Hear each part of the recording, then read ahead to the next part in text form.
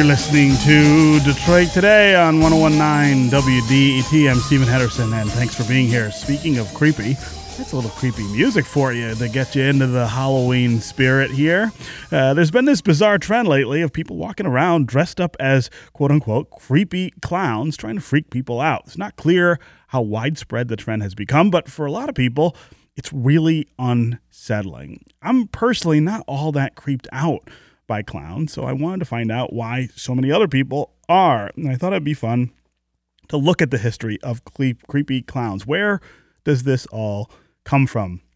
Joining me now is Fiona MacDonald, a feature writer for BBC Culture, to help us sort out the history of creepy clowns. Fiona, welcome to Detroit Today. I decided to have a look into the history after the clown sightings began spreading around the world. Yeah. I just wanted to see if this was a new thing. And it turns out that the idea goes way back. So in ancient Rome, they had a jester figure who would turn up at funerals and mock the dead person and imitate their gestures and their voice, which was a kind of sinister figure. I was going to say, that's more than creepy. That seems menacing in some way. Exactly. So of course, there are lots of stories right now about people wandering around in clown costumes doing things that they think will startle other people. In some cases, those things have turned out to be criminal here in the States. Is this something that's going on in other places too, or is this right now a sort of American phenomenon? Oh yeah, it's spread way beyond the US. Actually, it went to Australia, all around Europe, in Germany. They call them Das Horrorclown. It's happened all around the UK as well since the summer, and it seems to be spiraling up until today. It may now die down after Halloween. Yeah.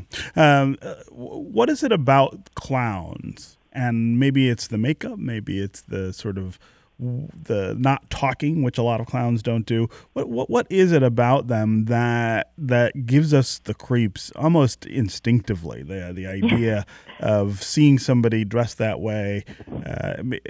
Is it about the context? Maybe. I mean, no one gets creeped out by clowns they see at the circus, I don't think, or here in Detroit on Thanksgiving morning. We have a huge parade and there's a clown corps and people pay money to dress up, to be able to dress up as clowns that. I mean, it does seem like it's sort of a yin and yang thing. Sometimes it's fine. Other times it's just not okay. Yes, yeah. I actually spoke to Professor David Livingston Smith, and he told me that it's the mask.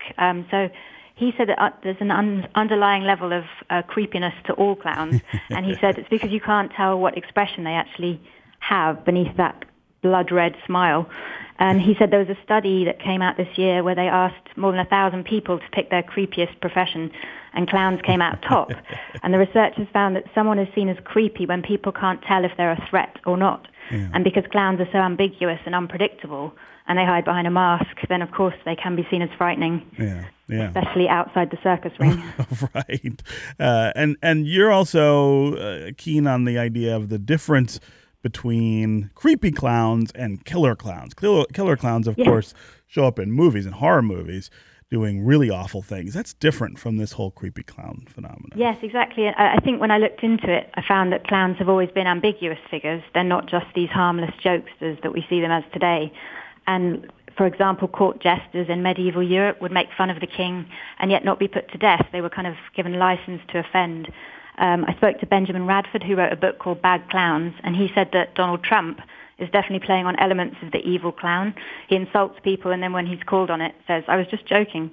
So that's the kind of creepy sort of side to it. But then going one step further, they pin this idea of the killer clown often to the serial killer, John Wayne Gacy, who was arrested in 1978, and he actually dressed as Pogo the Clown at children's parties and made a series of clown paintings while on death row.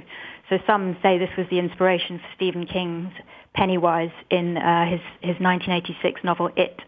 But again, the idea of the killer clown seems to go further back. So in 1887, there was a play in which a clown murders his wife on stage, and as she is dying, she smears his lips with her blood. Oh my gosh! Wow, that is lovely. Yeah. When we talk about history and clowns, talk about some other points in history where this creepy clown thing has sort of reared its head. Yes, well, there was a famous clown, Joseph Grimaldi, who is seen by many as the forefather of the modern clown, and he was in pantomime in London at the turn of the 19th century, and he was the one that first painted his face with this mask. And he had quite a tragic life, so he had an abusive father.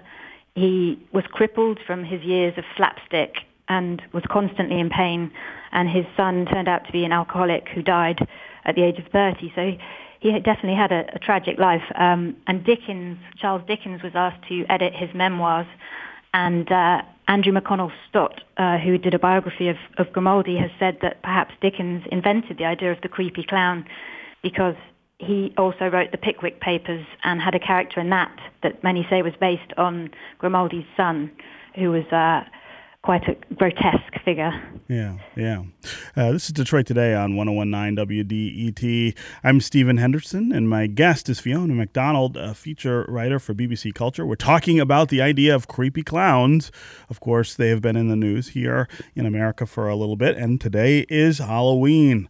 Are people still dressing up as clowns? Are you dressed as a clown today and not worried about being mistaken for one of these creepy clowns? Give us a call, 313-577-1019 to join the conversation. That's 313-577-1019. So when we think about clowns and sort of this new doubt about them that's crept up with a creepy clown, is this a threat to clowning? I mean, clowning is, I suppose, a profession too that people undertake, and is this sort of endangered by this new notion that clowns are strange and should be kept away from us?